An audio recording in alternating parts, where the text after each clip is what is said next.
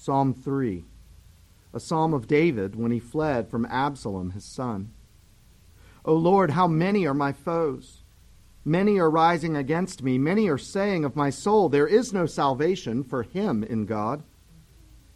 But you, O Lord, are a shield about me, my glory and the lifter of my head. I cried aloud to the Lord, and he answered me from his holy hill. I lay down and slept. I woke again, for the Lord sustained me. I will not be afraid of many thousands of people who have set themselves against me all around. Arise, O Lord, save me, O my God, for you strike all the enemies on the cheek. You break the teeth of the wicked. Salvation belongs to the Lord. Your blessing be on your people. Psalm 4, to the choir master, with stringed instruments, a psalm of David. Answer me when I call, O God of my righteousness. You have given me relief when I was in distress. Be gracious to me and hear my prayer. O men, how long shall my honor be turned into shame? How long will you love vain words and seek after lies? But know that the Lord has set apart the godly for himself. The Lord hears when I call to him. Be angry and do not sin. Ponder in your own hearts on your beds and be silent. Offer right sacrifices and put your trust in the Lord. There are many who say, who will show us some good? Lift up the light of your face upon us, O Lord. You have put more joy in my heart than they have. With their grain and wine abound. In peace I will both lie down and sleep. For you alone, O Lord, make me dwell in safety. The ordinances of the Lord are sure and altogether righteous. They are more precious than gold, than much pure gold. Amen. You wake up on time, feeling rested and refreshed. The day's task list is the stuff that you don't mind, maybe even some things you enjoy. The people around you are in a good mood, grateful and cooperative. Everything goes according to plan. Things are at peace. You feel at peace. That was a peaceful day. The problem with peaceful days, besides being few and far between, is that they're outside of our control. We can't make a peaceful day because we can't control our circumstances. Oh, we try. We'll make relaxing plans, temporarily outsource our responsibilities, but we can't control what happens next. And we can't control other people. Sometimes our efforts at peaceful work, and sometimes they don't. As the Psalms start to unpack the blessedness of life with God, peace becomes the dominant theme. The godly long for and have confidence in a future time when sin and curse are no more, and peaceful is the order of the day. Every day. But in this life, in the days that are before us now, the target is not actually peaceful, but rather peace-filled. And the difference is significant. Having walked through the Psalms 1 and 2 entrance gate, Psalm 3 is the first of 5 psalms relating to times of trouble. The way of the righteous, we quickly learn, is not one of peaceful circumstances. The title in Hebrew uses the term mizmor for the first time. That's the word we translate psalm. It tells us that this text was intended to be sung. It's also the first of 73 that will be labeled of David. But the genre of this song of David is lament. The speaker is in physical danger. There are many foes rising against him. It's quite a contrast from Psalm 2. There, God's king was anointed and established on his throne. God laughed at the efforts of the wicked to cast off his king. And here, King David's foes appear to have at least a chance at success. Psalm 2 told us this would happen.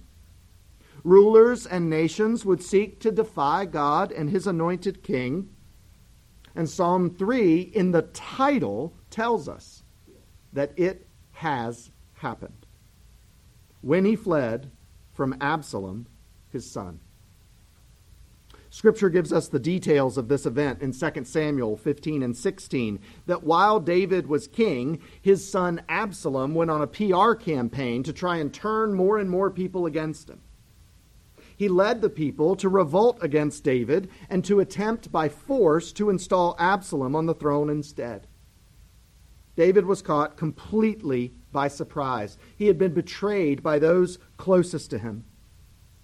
And all he could do was flee Jerusalem quickly with the few who had stayed loyal to him. When David says in verse 1, "O Lord, how many are my foes?" he's not being dramatic. He's not being allegorical. He's counting.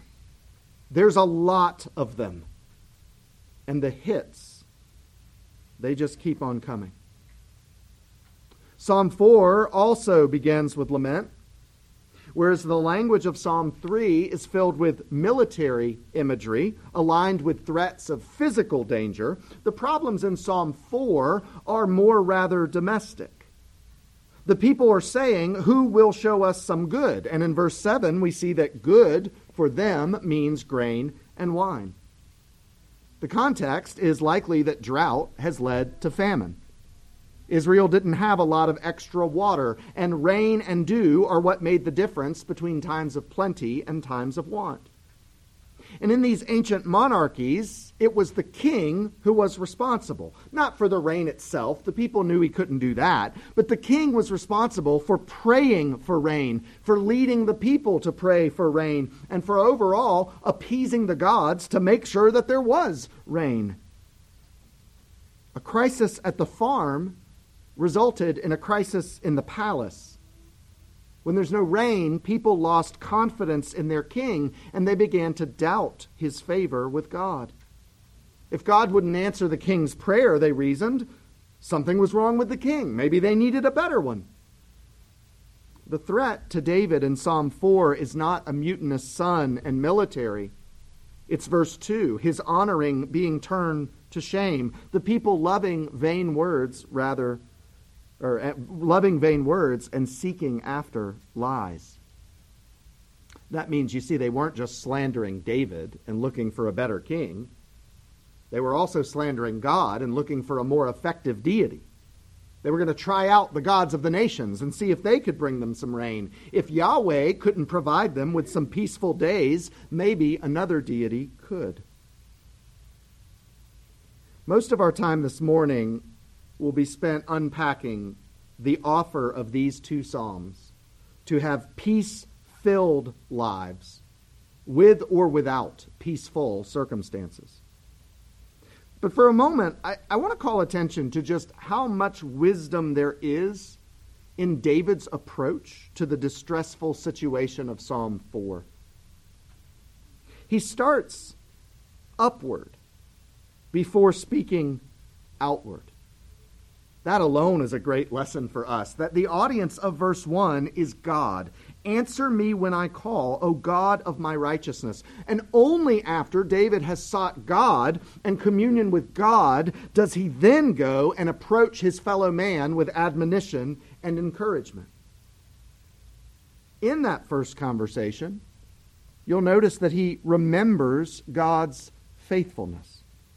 He says, "You have given me relief when I was in distress." David is going to use the memories as fuel for hope in what God will do next. David's remembrance of what God has done in the past is going to motivate him to have hope in what God will do in the future.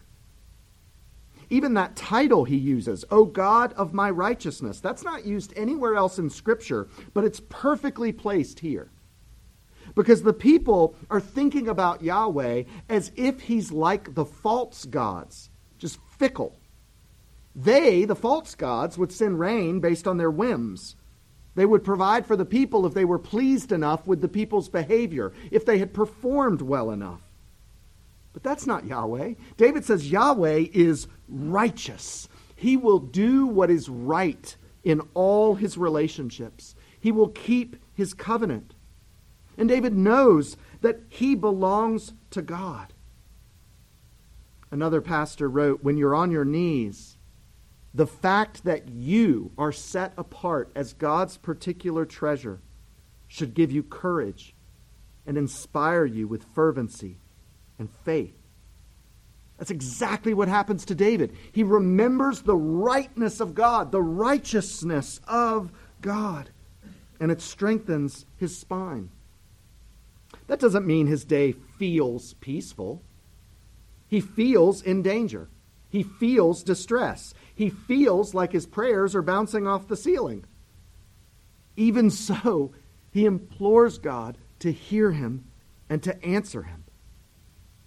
When his circumstances lack peace, David turns to the God of all peace. Another teacher commends David's appeal in these two Psalms as being both honest and balanced, and those are good guideposts for us.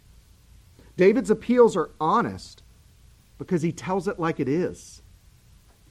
That's the advantage of bringing things before God. God knows the situation perfectly anyway, so you don't need to pretend. With other people, we try to keep up appearances. We pretend that we're less affected by our circumstances than we really are. With God, David just tells the truth. He lays bare before God how the circumstances are impacting him. The teacher also says that the appeals are balanced because David asks for relief based on God's righteousness and not his own. Yes, David is the victim of injustice, even painful betrayal in this case. And David will not hesitate to plead his innocence when the accusations are false. But David doesn't ground his confidence in relief in David's own behavior. David grounds his hope for relief in God's righteousness and faithfulness.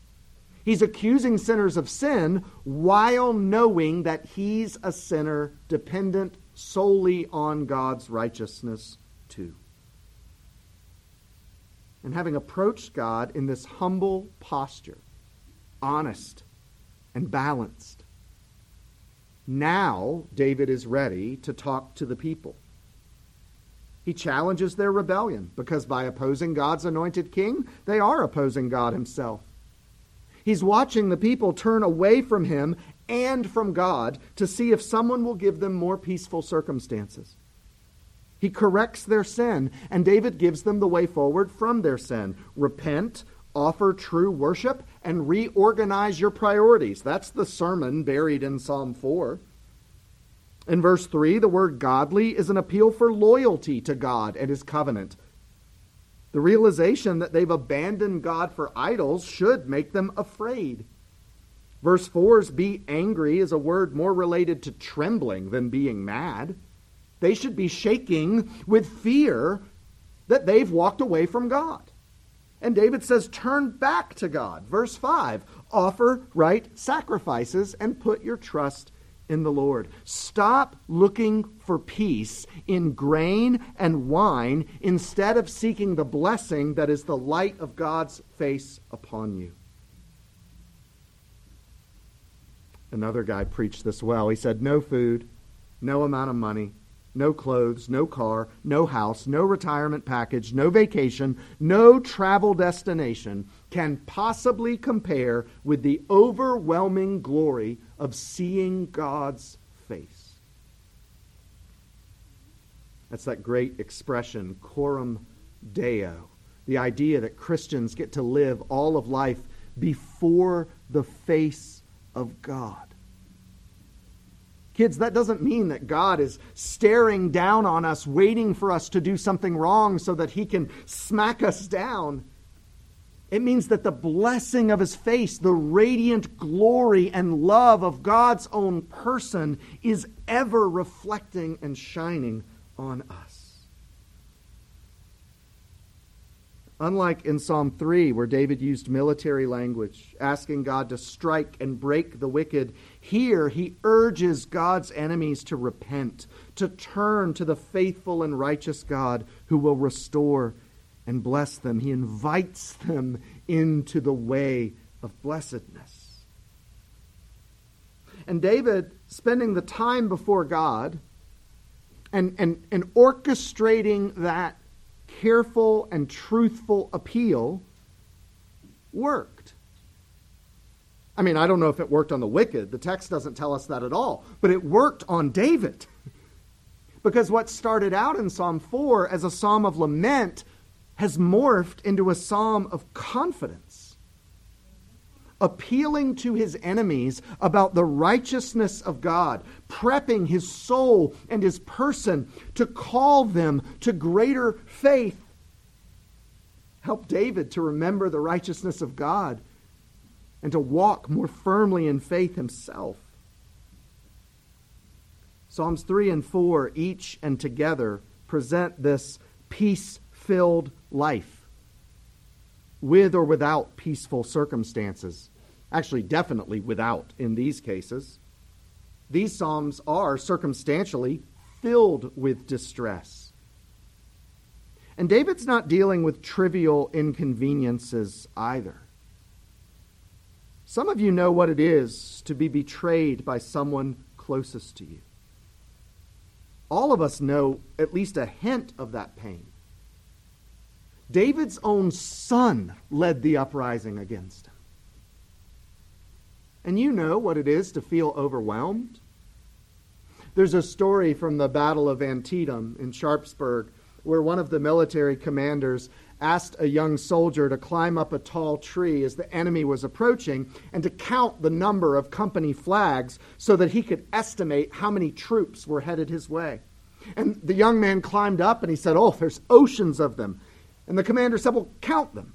He said 5, 10, 15, 20, 25, 26, 27, 30, 39. The commander cut him off and said, "That will do. Come down, sir."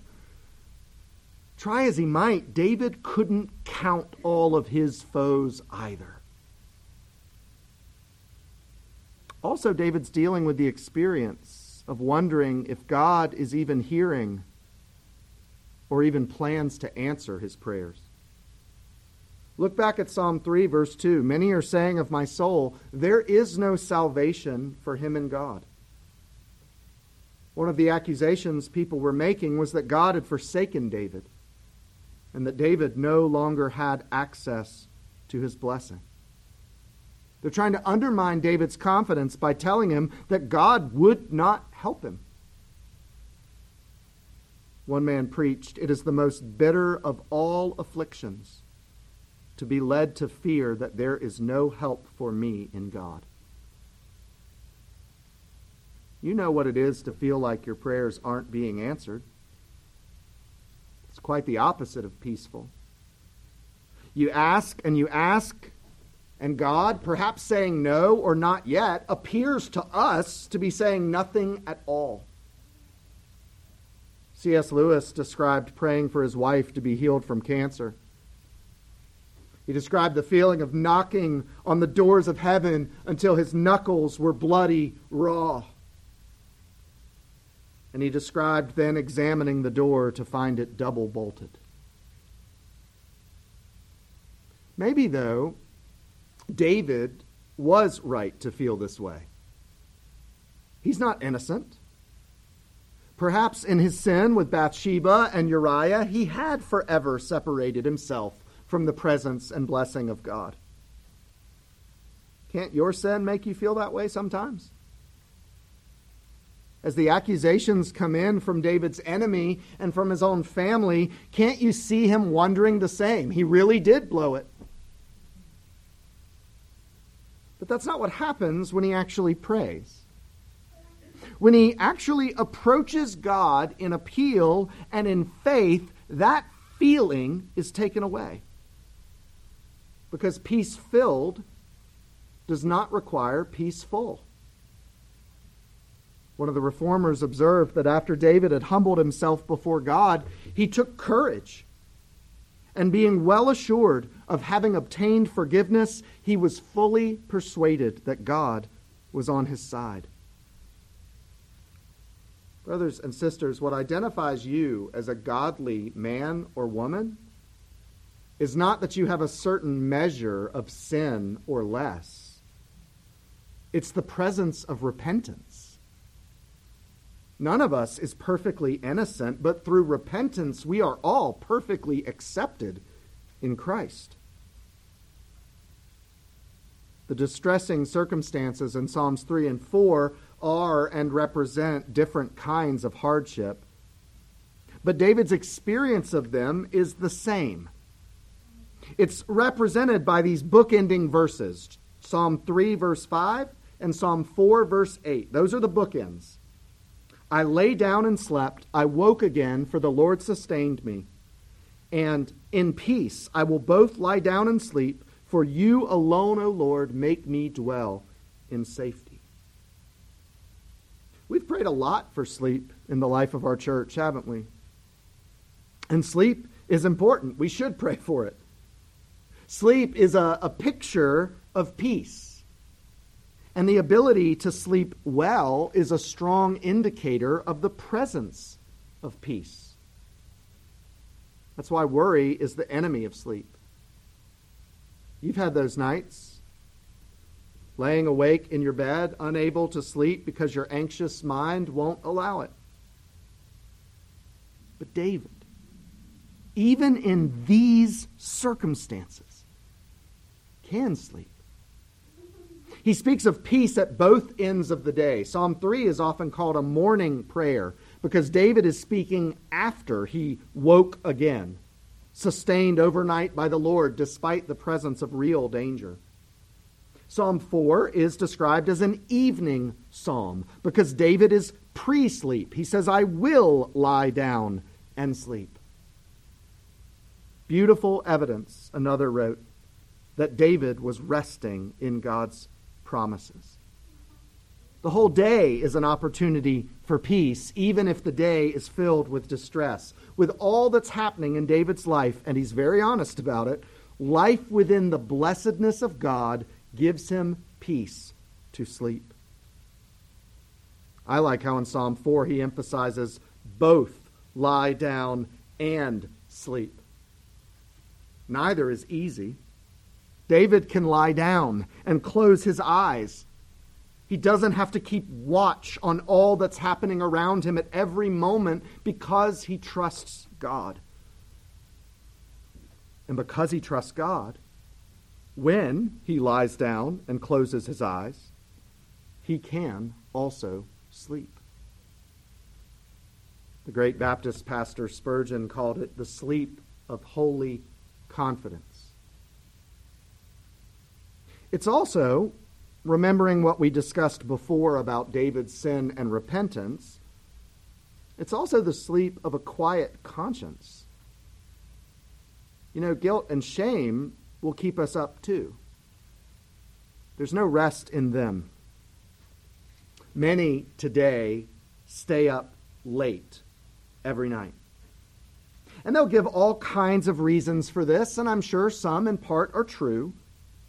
But I'll tell you this, at least in part, those who hate to go to sleep do so because they hate the thoughts that come to them in the quiet moments that they're trying for it.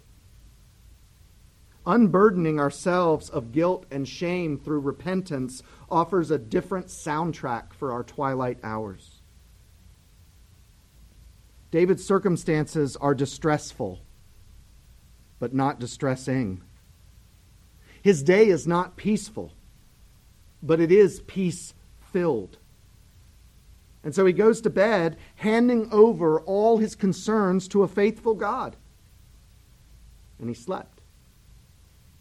And he woke up trusting God with the day that lies in front of him as well. What a way to live.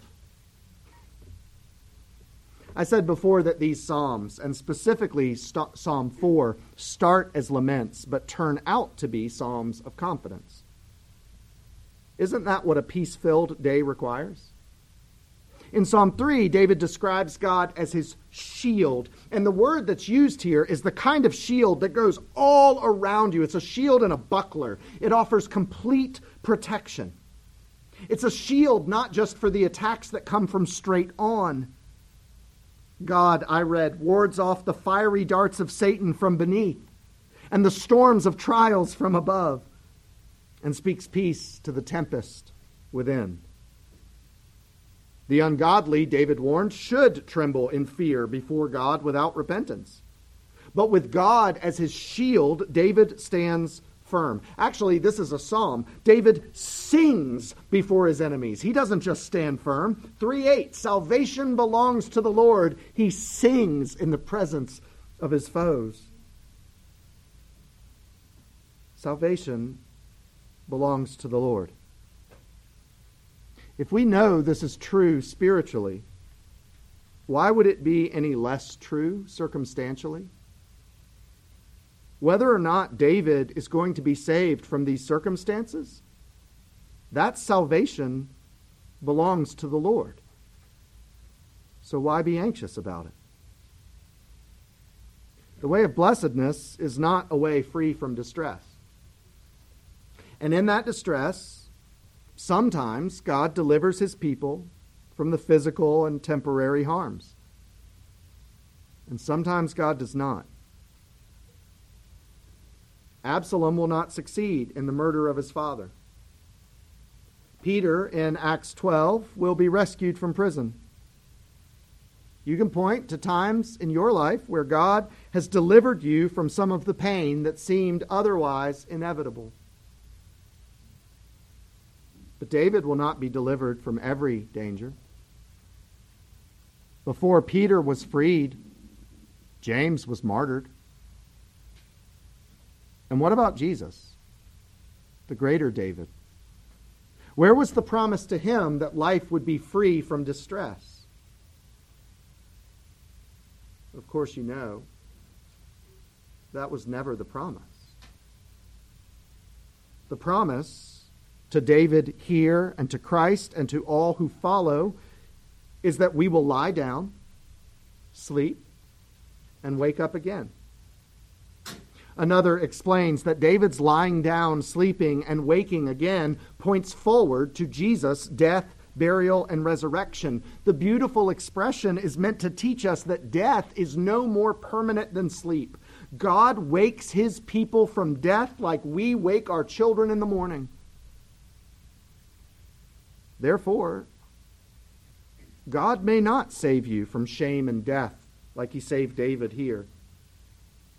You may be hard-pressed. People may turn against you. You might lose your job or your life. Those closest to you, your own spouse or children, may hurt you.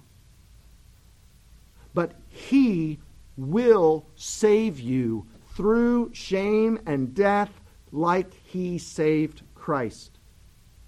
The promise of the gospel is that you will lie down, sleep, and wake up again, for the Lord will sustain you. The wicked of Psalm 4 are looking for something so much less. They're looking for peaceful days, for grain and wine.